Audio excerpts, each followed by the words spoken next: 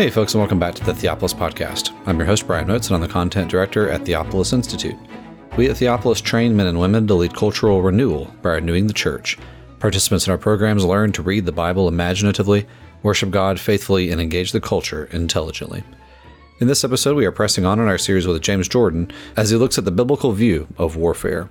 We are in fundraising season here at Theopolis, and we are looking to add 30 to 40 new Theopolis partners to our roster. Theopolis partners give $500 a year or $50 a month, and they receive a really hefty email from Peter Leithart every Friday, as well as other perks throughout the year.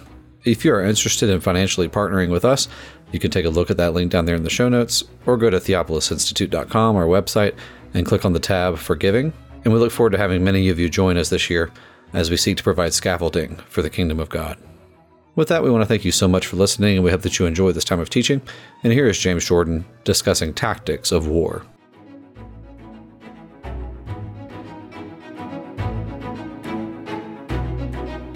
In our series on what the Bible has to say about war and tactics of warfare, we have looked thus far at two fundamental perspectives on war. One is the necessity of blood vengeance, and the other is the necessity or right, duty of self-defense, and to defend the fatherless and widow.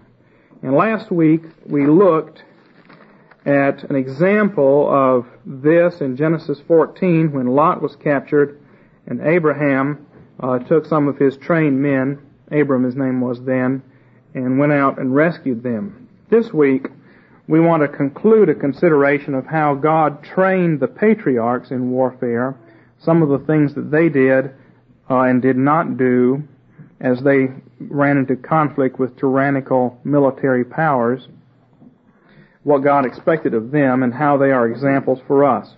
We'll look at Isaac and we'll look at Jacob. And then next time, we'll begin to look at some of the basic principles of fighting wars, prosecuting wars that the Bible sets forth.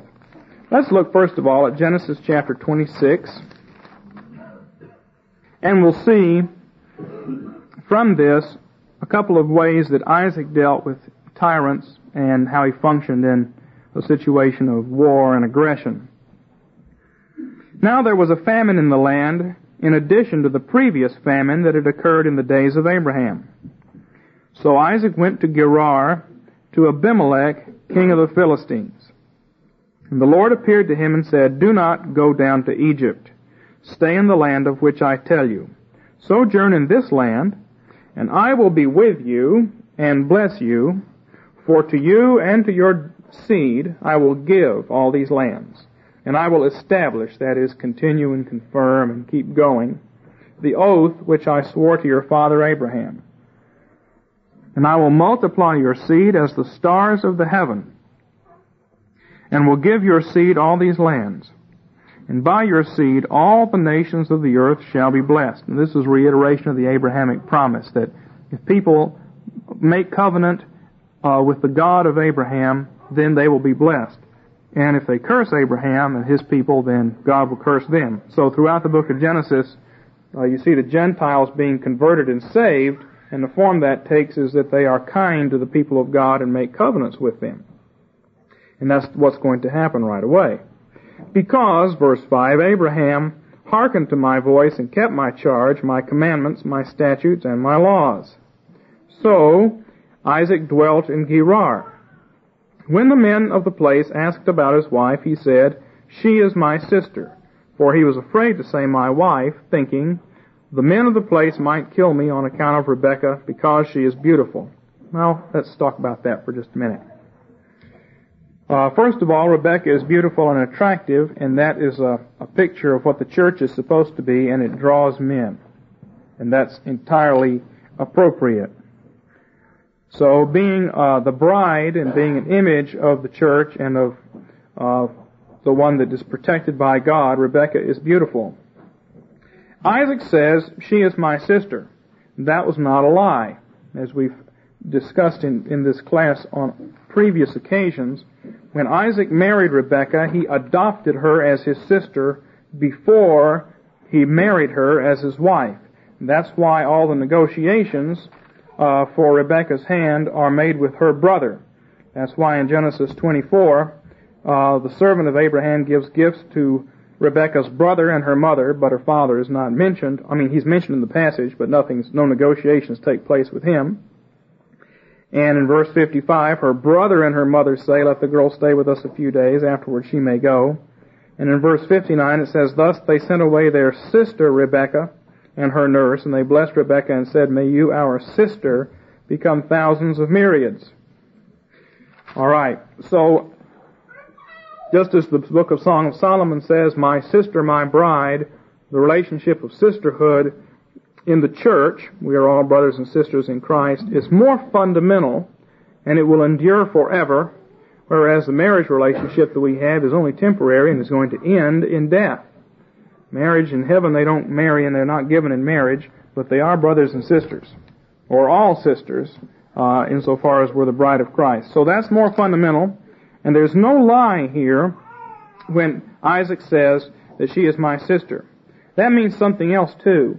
The relationship of brother and sister being the closest of all relationships means that nobody in any civilized, Christian, moral, decent, pagan society, even had the least bit of decency and morality, would ever have dreamed of approaching either Sarah or, in this case, Rebekah, without talking to her brother first. You just don't do that. You always negotiate with the brother. And so, in order to protect Rebekah, Isaac has to protect himself. If he goes, she goes. If she's going to be protected, he has to stay alive. So he carries out a perfectly legitimate deception. Just as the serpent deceived Eve, so Eve deceives the serpent. Eye for eye, tooth for tooth, lie for lie. This is not actually a lie, but it's not the whole truth. It's more fundamentally true that she's sister than even that she's wife. But he doesn't tell him that she's his wife. So, unlike in the situation with Abraham, there's no actual attack on her, but there is a situation that develops as a result. Because she's his sister, anybody who's interested in her comes to Isaac, and Isaac says she's not for sale, and that's the end of the discussion. But it came about in verse 8, when he'd been there a long time, that Abimelech, king of the Philistines, looked out through a window, and behold, Isaac was sporting with his wife Rebekah. Then Abimelech called Isaac and said, "Behold, certainly she is your wife. How then did you say, 'She is my sister'?" And Isaac said, "Because I said, lest I die on account of her." In other words, no, there's no reason to take this in the wrong sense. I have to stay alive to protect her and to hold the covenant. And Abimelech said, "What is this that you have done to us? One of the people might easily have lain with your wife, and you would have brought guilt on us." Notice how Satan always tries to blame the righteous. See? "Oh, one of our people might have raped her, and then it would have been your fault." That's to put it in modern English. See? If one of our people had raped her, why, you would be to blame. You would have brought guilt on us. Well, those are not exactly Christian moral standards, are they? So, Abimelech at least had enough sense to charge all the people, saying, "He who touches this man or his wife shall surely be put to death." It's forbidden fruit. The day you touch them, dying you will die. That's literally what it says. So, Isaac sowed in that land, and reaped in the same year 100-fold. And the Lord blessed him, and he became rich. He became a rich Christian in an age of hunger. And he continued to grow richer until he became extremely rich. Get the point? And he had possessions of flocks and herds and a great household. So the Philistines envied him. Now all the wells which his father's servants had dug in the days of Abraham his father, the Philistines stopped up by filling them with dirt. Now that's symbolic, that has a symbolic or theological dimension to it. Since the seed line maintains the sanctuary and blesses the entire world, they have these wells of water that they maintain. And wells are like a living thing in the Bible. They give out this water so that we give out water. Out of our inmost parts comes living water, John chapter 7 says. And it's for other people. So the wells of water that we are going to read about here are signs of the ministry of Isaac to all these other people. And when they're stopped up with dirt, remember that the dirt is cursed, and it's a sign of death. And so you're killing the well. This is really a kind of a no-no in the ancient world. You don't kill wells of water. Not when you need wells. Water is very hard to find. To fill them up with dirt is a really heinous crime. It's not just some little thing, This is not stomping on somebody's Cabbage Patch doll. It's more serious than that. Then Abimelech said to Isaac, "Go away from us, for you're too powerful for us." And Isaac departed from there and camped in the valley of Gerar and settled there. Then Isaac dug again the wells of water which had been dug in the days of his father Abraham, for the Philistines had stopped them up after the death of Abraham. And he gave them the same names which his father had given them. This is kind of you could preach a sermon on revival, see, and reformation out of this. Digging up the same wells that the church dug before to give the same water out, give them the same names, reestablish the kingdom. But when Isaac's servants dug in the valley and found there a well of flowing water, the herdsmen of Gerar quarreled with the herdsmen of Isaac, saying, "The water is ours." Well, we know it's not, because it just said that they were Abraham's wells. And of course we also know that the whole land's been given to Abraham. So Isaac gathered an army together and crushed the heads of the men of Gerar because it was his well. No, it says, so he named the well Esek, which means contention, because they contended with him. And then they dug another well, and they quarreled over it as well. So he named it Sitnah, which means enmity, or quarrel. And he moved away from there and dug another well, and they did not quarrel over it, so he named it Rehoboth, which means a broad place, and should remind you of the Garden of Eden. For he said, "At last the Lord has made room for us, and we shall be fruitful in the land." We could read on. He went up there to Beersheba, which means 7 wells. But we see in this that Isaac's tactic of warfare is to avoid conflict and to flee. Flight. You want to make a list of proper military tactics? Here's one. Flight. Running away when the other guys have got all the guns. You don't kill yourself. Now, this does not square with pagan notions of pride and honor. Because we have honor, we fight and go ahead and die for what's ours, even if it's stupid, even if you get killed. Nope, it doesn't square with pagan ideas of pride and honor. It doesn't make any difference. My pride and my honor don't matter. They're easily forsaken. I imagine that, people thought that Isaac was something of a coward because he moved on every time there was conflict. In fact, that's what a number of commentators say. They say Isaac was weak, unlike Abraham, who had this big army. Well, what do they think happened to Abraham's army? Isaac inherited it.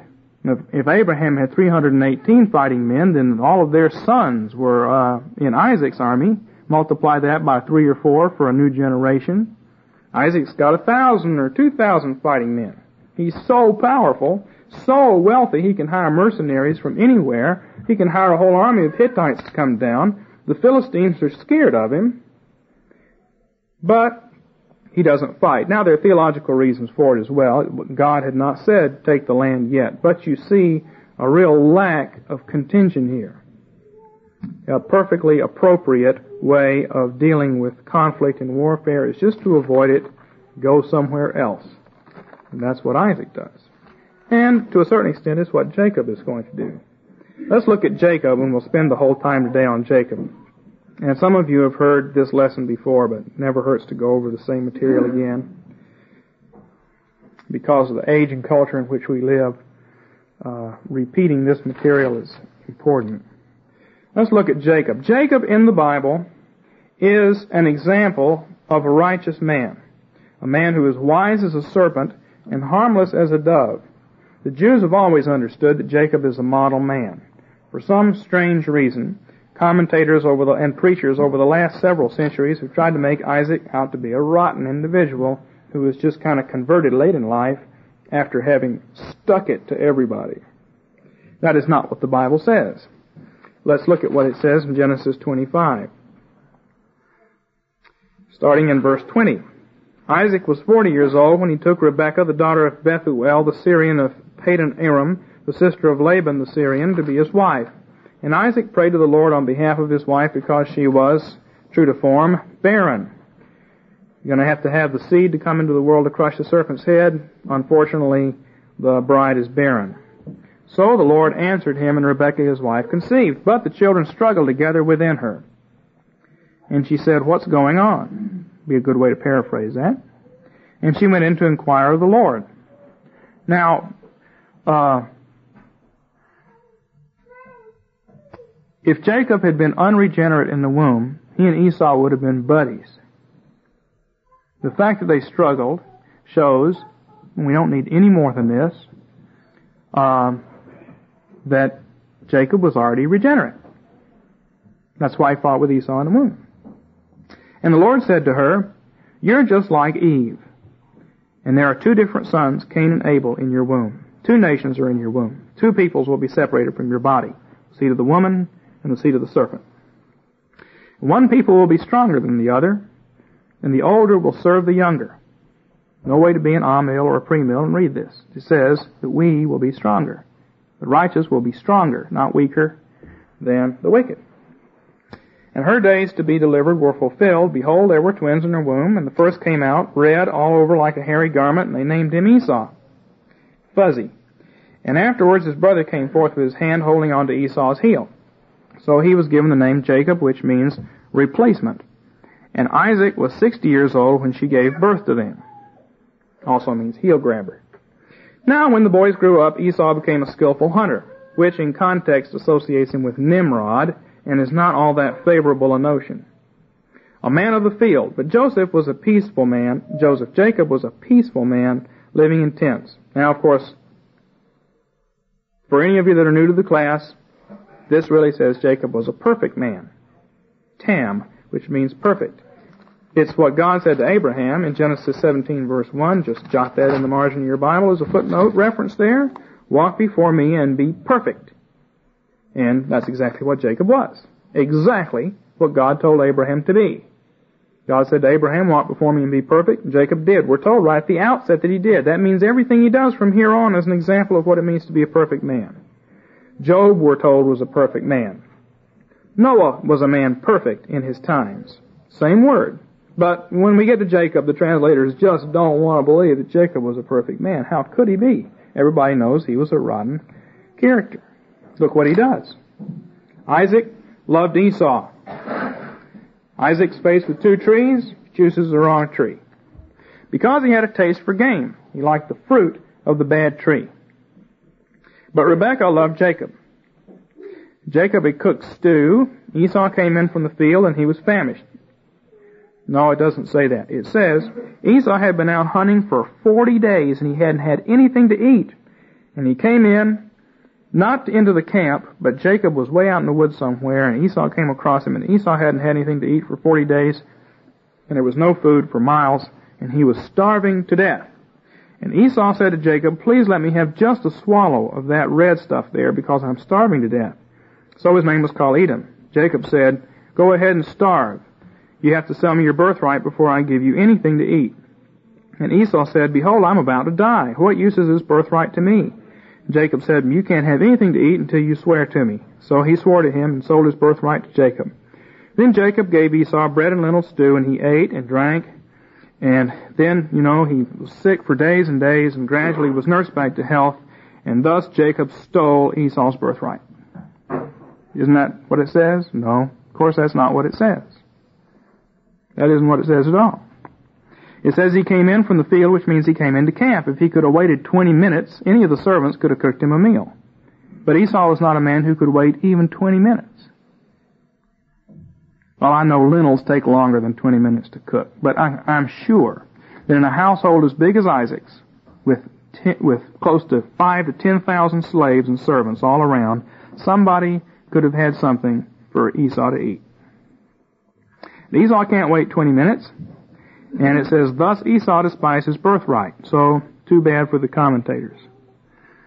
Now, you see Jacob as a wise and perfect man. This is how the wise and perfect man acts. Now, in the next chapter, we have the material we just looked at, interspersed, and there are all kinds of literary and theological reasons for that we can't go into. And I don't even recall off the top of my head. I've got them written down somewhere, so I don't need to remember. Chapter 27 tells us about how Isaac tried to steal from Jacob what God had given him. God had said, you're supposed to give it to Jacob, but Isaac is determined not to give it to Jacob. Jacob has been patient. He's waited about 70 years, and still Isaac is attacking him. So Jacob deceives him, deceives the serpent, and gets the blessing as well as the birthright. Then we see that Esau decides he's going to kill Jacob. So Jacob is sent away. Now, thus far, we've seen the following military tactics. We've seen deception. We've seen flight. Now, Jacob comes to outside the promised land. God meets him on the way to assure him that he'll be with him outside the promised land, because Jacob's worried about that. And he comes to work for Laban. And he works for 7 years. Laban deceives him. And he works for 7 more years. Then he works for 6 more years. And it's kind of interesting what we read here. That after he'd worked his 14 years, Genesis 30 and verse 26, Jacob would just as soon get away from Laban. Give me my wives and my children for whom I've served you. Rendered you slave service would be another way to translate that. And let me depart. For you yourself know the service that I have rendered you. And Laban said, now if it pleases you, stay with me, for I have figured it out, that the Lord has blessed me on your account. In other words, even though I worship these teraphim and household gods, I understand something about the Abrahamic covenant. And he continued, name me your wages, and I will give it. That's called a promise. If your word is good, and your yea is yea, and your nay is nay, you don't change the rules after you set them up. But he said to him, you yourself know how I have served you, and how your cattle have fared with me, for you had little before I came. Now remember, there's no reason to think that there's any lies going on here. You had little before I came, and it has increased to a multitude, and the Lord has blessed you wherever I turned. But now, when shall I provide for my own household? And he said, well, what do you want? And Jacob said, don't give me anything. Just do this one thing for me, and I will again pasture and keep your flock. Let me pass through your entire flock today, removing from there every speckled and spotted sheep, and every black one among the lambs, and the spotted and speckled among the goats. These will be my wages. And my honesty will answer for me later, when you come to see what my wages are, what I have. Every one that's not speckled and spotted among the goats and black among the lambs, if it's found with me, will be considered stolen. In other words, this is real easy on you, Laban. All you have to do is walk through my flock, and you'll be able to tell if I've stolen any of yours. I'll just take the bad ones. The ones whose coats of fur, hair, do not produce as desirable a wool. You see, you want a nice white wool garment, you don't get it off of the ones that are striped and spotted and speckled and mottled and black. That doesn't produce a desirable, high-grade, expensive wool garment. It's just not as attractive. So let me take the defects, and you can have the good ones. And Laban said, good, let it be according to your word. Now, Laban removed on that day the striped and spotted male goats, and all the speckled and spotted female goats, and every one with white in it, and all the black ones among the sheep, and he gave them to the care of his sons. And he put a distance of 3 days' journey between himself and Jacob fed the rest of Laban's flocks. So, right away Laban cheats on the deal. Before Jacob, he doesn't permit Jacob to go through the field and pull out the inferior ones. Instead, he goes in first, pulls them all out, takes them 3 days away, so Jacob will never hear them baa or even know that they exist. And when Jacob goes in, he sees only white sheep and black goats. And there just aren't any that are mixed. So Jacob starts off with absolutely nothing. Then Jacob, verse 37, took fresh rods of poplar and almond and plane trees, and peeled white stripes in them, exposing the white that was in the rods. And he set the rods which he had peeled in front of the flocks in the gutters, even in the watering troughs, where the flocks came to drink. And they mated when they came to drink. Interesting associations. So the flocks mated by the rods, and the flocks brought forth striped, speckled, and spotted. That's because if you are looking at something while you mate, then that'll be on the child that you bring forth, right? If you want a child to look like Julius Caesar, then you are looking at a picture of Julius Caesar while you mate, and then your children will look like Julius Caesar. This is a science. Now, it's not the science we believe in. It wouldn't work anymore, but it's science. Science changes from century to century. And Jacob separated the lambs and made flocks face toward the striped and all the black in the flock of Laban. What does that say? And Jacob separated the lambs and made the flocks face toward the striped and all the black in the flock of Laban. And he put his own herds apart and did not put them with Laban's flock. Moreover, it came about when the stronger of the flock were mating that Jacob would place the rods inside of the flock in the gutters so they might mate by the rods. But when the flock was feeble, he did not put them in.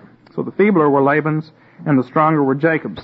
Well, Jacob knows all along that this is nonsense and it's not going to work unless God blesses it. And of course, Jacob has a vision that shows him that it does. Now, all this time, let's take a look at Jacob. Jacob's growing up. You're Jacob. You're trying to live a decent Christian life. How many people in this room are 50 years and older? No, I won't ask you. We know that most of us in this room are not yet 50 years of age. Most of us are not yet 40 years of age. Have you ever had any trying circumstances in your life where you just lost your temper and couldn't put up with it anymore? Now let's think about Jacob. Jacob is 20 years old, and his brother is the one who gets all the attention from father. That's very painful. But Jacob doesn't do anything. And Jacob's 25. And Esau's already taken a wife. She's a pagan, but Esau can't wait. He can't wait to find the right wife. He's just got to have a woman. So he's got a wife already. Man with zero saving faith and no patience as a result. Okay? Father still, even though these wives made life miserable for Isaac and Rebekah, Isaac still favors Esau. Jacob's 30. He's out doing all the work. He does all the calculations. Esau spends all his time hunting and fishing, living a great life, being a macho man. He's got wife number 2 now. She's making life even more miserable because she's a pagan as well. Jacob doesn't say anything. He just endures it. 35, 40, 45, 50, 55, 60, 65, 70, 75. Still not married. Put yourself in his shoes. We're told he's the bad guy. Now, what is all this doing to Jacob on the inside? Well, it's either making him hard and bitter, or it's making him wise. Now he comes and works for Laban. At the age of 77, he goes to get a wife. He works 7 years for a wife, and he's deceived, and he has to work another 7 years. Most of us weren't engaged for 7 months. Can you imagine being engaged for 7 years? And having to wait. Then he works for 6 more years. All this time, Laban's sons are laughing at Jacob behind his back. What an idiot. We've got all the striped and spotted ones over here. Of course, the laughter sort of dies after a while as Jacob's flock gets bigger and bigger with all these inferior grade sheep and goats. And Laban's flock is weaker and weaker with ones that are white but kind of sick looking. They don't seem to live very long. Patience. 70 years of putting up with Esau every day. 70 years of putting up with Isaac, your own father, regarding you as an enemy and hating your guts, basically, every day. 20 years of putting up with Laban. Jacob never struck back. From what we can tell, there was never a sarcastic word, no sassiness, none of this behind his back. Wasn't there. No spitballs. What does that do to you when you're 99 or so years old and you've lived this way? Well, you've got an awful lot of patient self-discipline. You're ready for dominion.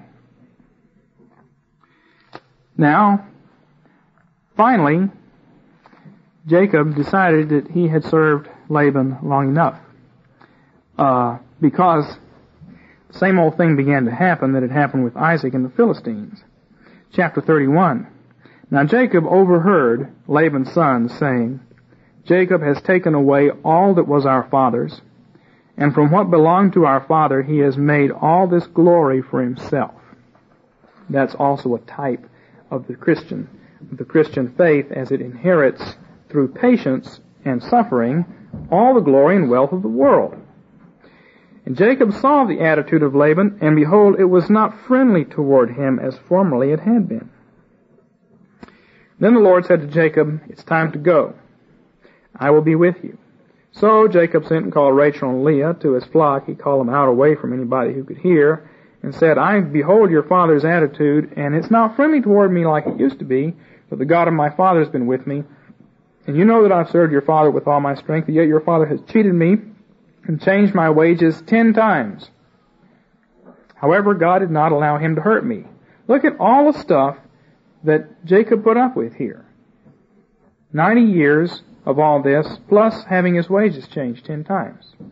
You and I put up with all this? Well, we don't necessarily have to. We aren't necessarily called to go through all of this. You can always change your job. You can always move. There are things you can do. But look at all this stuff that the example for us went through. Before Christ, this man is one of the big examples. And still an example for us after Christ. And it says God, and he talks about how God did everything. So, he leaves. He sneaks out. He flees. Here we have flight, deception and flight once again. And Laban chases after him, and God meets Laban during the night and says, you better not touch him. So, Laban comes and chews him out, does all the same things that Satan always does, tries to blame it all on Jacob. And it says in Genesis 31:36, Jacob became angry and contended with Laban, and there's nothing wrong with that at this point. And Jacob said to Laban, what is my transgression and what is my sin that you have hotly pursued me? Though you felt through all my goods, put your crummy hands and cooties all over everything that belongs to me, what have you found that belonged to you? See, here before my kinsmen and your kinsmen, that they may set it here before my kinsmen and your kinsmen, that they may decide between us. These 20 years I've been with you, your ewes and your female goats have not miscarried, nor have I eaten the rams of your flocks. That which was torn of beasts I did not bring to you, although under the law he could. I have borne the loss of it myself. You required it of my hand, whether stolen by day or stolen by night. Thus I was. This is what I put up with. By day the heat consumed me, and the frost by night. Sleep fled from my eyes. These 20 years I have been with you in your house. By the way, you read that, and you should think about what the Jews went through in bondage in Exodus, because this is a proleptic, a precapitulation of what happens in bigger form later on at the Exodus. All the things that Jacob goes through are the things that when you're building cities for Ramses and you're treading out bricks and everything, then the heat consumes you by day, the frost by night, and sleep flees from your eyes. These 20 years I've been in your house. I served you 14 years for your 2 daughters and 6 years for your flock, and you changed my wages 10 times. If the God of my father, the God of Abraham, and the fear of Isaac had not been with me, surely you would have sent me away empty-handed. God has seen my affliction, just like at the Exodus. God saw the affliction of his people, and the toil of my hands, as though he rendered judgment last night. Passover. Then Laban answers and said to Jacob, and Laban owns up to everything. Watch. The daughters are mine. You didn't earn them. They're still mine. The children are mine. The flocks are my flocks. Everything here is mine. But what can I do this day for my daughters or for their children whom you've done? Hey, you've stolen them. Your God has visited me in the middle of the night, told me that I better not do anything, so, okay, I guess I have to let you have them. So come, let's make a covenant, you and I, let it be a witness between you and me. So they make this covenant. Now Laban, you see, does not exactly indicate a real friendly attitude here. They make this covenant, but this is the one we don't take real seriously. We read in verse 53 that Jacob swore by the fear of his father Isaac. We don't necessarily read that Laban understood anything that was going on. In fact, Laban's main thing he was looking for was his household gods when he came after him. So Laban departed, and Jacob went on his way, and the angels of God met him. Remember, after Jesus wrestled with the devil in the wilderness, the angels came and ministered to him. And so it was the God's camp, and he named it the camp of two camps. Verse 2, Jacob said when he saw them, this is God's camp, so he named the place Mahanaim, which means a double camp or two camps, just like in worship. We have the angels here, we have people here. Two camps. Now, he realizes that he's coming into the promised land, and Esau is out there, and Esau is probably still torqued off. So Jacob, knowing what Esau is like and how he doesn't seem to be able to hold anything in mind for more than 20 minutes at a time, sends presents to him. Then Jacob sent messengers before him to his brother Esau in the land of Seir, the country of Edom. He also commanded him, saying, thus you shall say to my lord Esau, thus says your servant Jacob, I have sojourned with Laban up till now, and I have oxen and donkeys and flocks and male and female slaves, and I have sent to tell my lord that I may find favor in your sight. And the messengers returned to Jacob, saying, we came to your brother Esau, and he's coming to meet you with 400 men. Well, you don't bring out 400 men just to say hello. Armed to the teeth. Jacob was greatly afraid, understandably, and he divided the people who were with him, and he did all this other stuff. And then he figures out what he's going to do. Verse 13. Then he selected from what he had with him a present for his brother Esau, 200 female goats and 20 male goats, 200 ewes and 20 rams, 30 milking camels and their colts, 40 cows and 10 bulls, 20 female donkeys and 10 male donkeys, and he delivered them into the hands of his servants, every drove by itself, and said to his servants, pass on before me, and put a space between the droves. So he commanded the one in front, saying, when my brother Esau meets you and asks you, saying, to whom do you belong, and where are you going? To whom do these animals in front of you belong? They'll say, these belong to your slave, Jacob. It's the present sent by my lord to my lord Esau. Behold, he's coming along behind us. And then each drove in succession. So here's Esau, and this big present arrives. Hey. Then another big present arrives. Hey. Just like 4-year-old on Christmas morning. Hey, new present. One after another. Because, to send them all at once, Esau is not the kind of person who can understand or appreciate anything like that.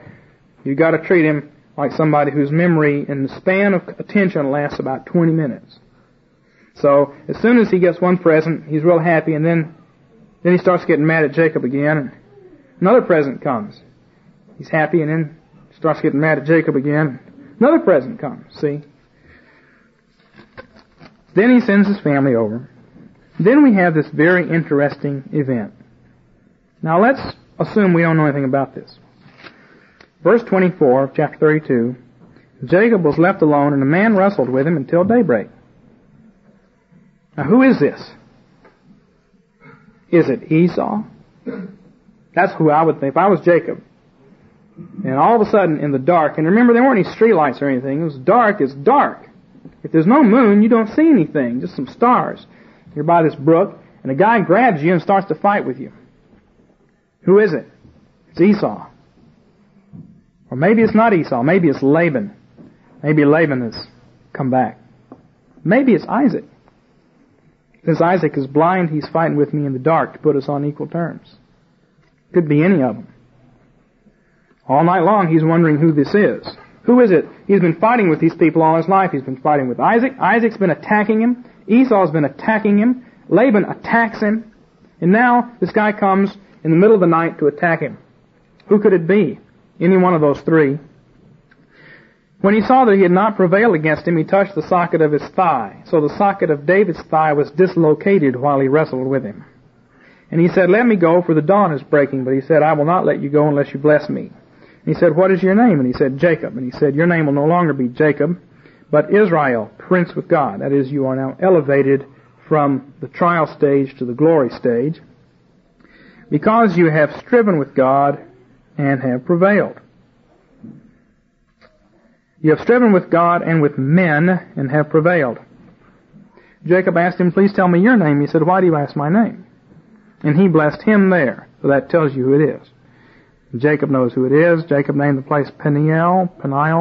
He said, I have seen God face to face, yet my life has been preserved.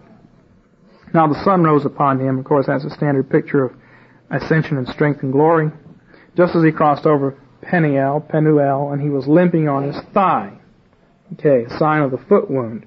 That is a token of the church's strength. Now the interesting thing here is, you see, we find out that it's God. Now what does that mean? It means that all those years when Isaac was holding Jacob down and fighting with him, and Esau was fighting with him, and Laban was fighting with him, it was really God all that time who was fighting with him. Now why is God fighting with Jacob? That's understandable if Jacob is God's enemy, but he's not. Well, it's because Jacob is his child. God gets down and wrestles with him to make him strong. If God didn't like Jacob, he wouldn't have wrestled with him. He'd have just killed him. But God gets down the same way a father does and wrestles with his child and makes him do things in order to make him grow up and become strong. He puts him through difficult, stretching, trying experiences in order to raise him up and make him strong. Now remember, we are looking at how God makes his people into warriors. This is one of the ways, putting you through the ringer. What we can see from this are a couple of things. Jacob, at this stage in history, is the man that God has wrestled with for almost 100 years, and has made him into a strong warrior. But how does Jacob fight? How does this warrior fight? Well, basically by appeasement. I mean, this is Munich 1 here. All these gifts to Esau. It's Jacob's land. Jacob has been given the blessing. Jacob has been traded for the birthright. He's gotten the blessing. He inherits everything. Why didn't he just settle it with Esau? Sure would have saved a lot of trouble. All the way down through history. Obadiah would never have needed to write his book, because the Edomites wouldn't have existed. Herod of Idumea would not have been involved. Too bad. Let's Esau go. Well, sometimes this is how you fight. Sometimes this is the appropriate tactic. Sheer appeasement. When they're at your borders and they're stronger than you are, which actually in this case was the case, you just give them a whole bunch of presents and they go away. Doesn't always work. Some people can't be appeased. It's a legitimate tactic in warfare. It's one of the things that God taught Jacob how to do. Well, next time we will look in the Pentateuch and other places. We are in the Pentateuch now. We'll look in the law section and we'll isolate some of the basic principles of fighting. We've looked at some basic categories. The interesting thing that we find with the patriarchs is that as God's warriors, they don't do very warlike things. They seem to endure a whole lot and be patient a whole lot and practice things like flight, dishonorable as it is, appeasement, buying off the enemy, deceiving the enemy. Well, I mean, why get yourself killed? Hey, man, these are smart Jews here. That's why the Jews are still around after 2,000 years. Because they don't go up and fight with people about stuff, usually. Not till recently.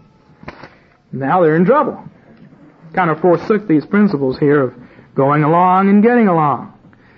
But these are principles that we find here in the book of Genesis. But they're not the only ones in Scripture. And so next time we'll begin to narrow our attention to actual military-type principles and laws. We could probably take discussion for 1 minute here. I like to time it so that I don't have to take any discussion. Then I don't get challenged. All right. Why did Jacob send his family across the stream and stay on the other side? I'm not sure. Possibly, yeah, because he's a coward. There are a number of possibilities. What attracts me the most is that there's a certain amount of security to being over in the Promised Land. And Jacob figures that any contest that's going to take place is probably going to take place on the side they're coming from. but I don't know for sure. All right, let's stand for prayer.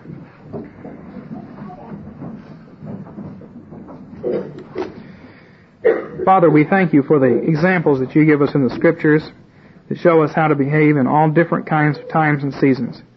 We ask that you would enable us always to submerge our own honor and pride and to live in terms of your honor and in your future. We ask this for Jesus' sake. Amen. Thank you again for enjoying this episode of the Theopolis Podcast. For more information and for more content from Theopolis, you can check us out online at theopolisinstitute.com. We release new articles every Tuesday and Thursday on our blog, so you'll want to make sure to look out for those. You can also find us on Twitter at _Theopolis and on Facebook if you just search for our name. If you've been helped, sharpened, and encouraged by this podcast, we'd really love it if you would go to iTunes and leave us a review. It just takes a few seconds, and it really will help us along in getting our content in front of new listeners. That's all for now, friends. We really look forward to being with you all again in the next episode. And as always, thank you so much for listening.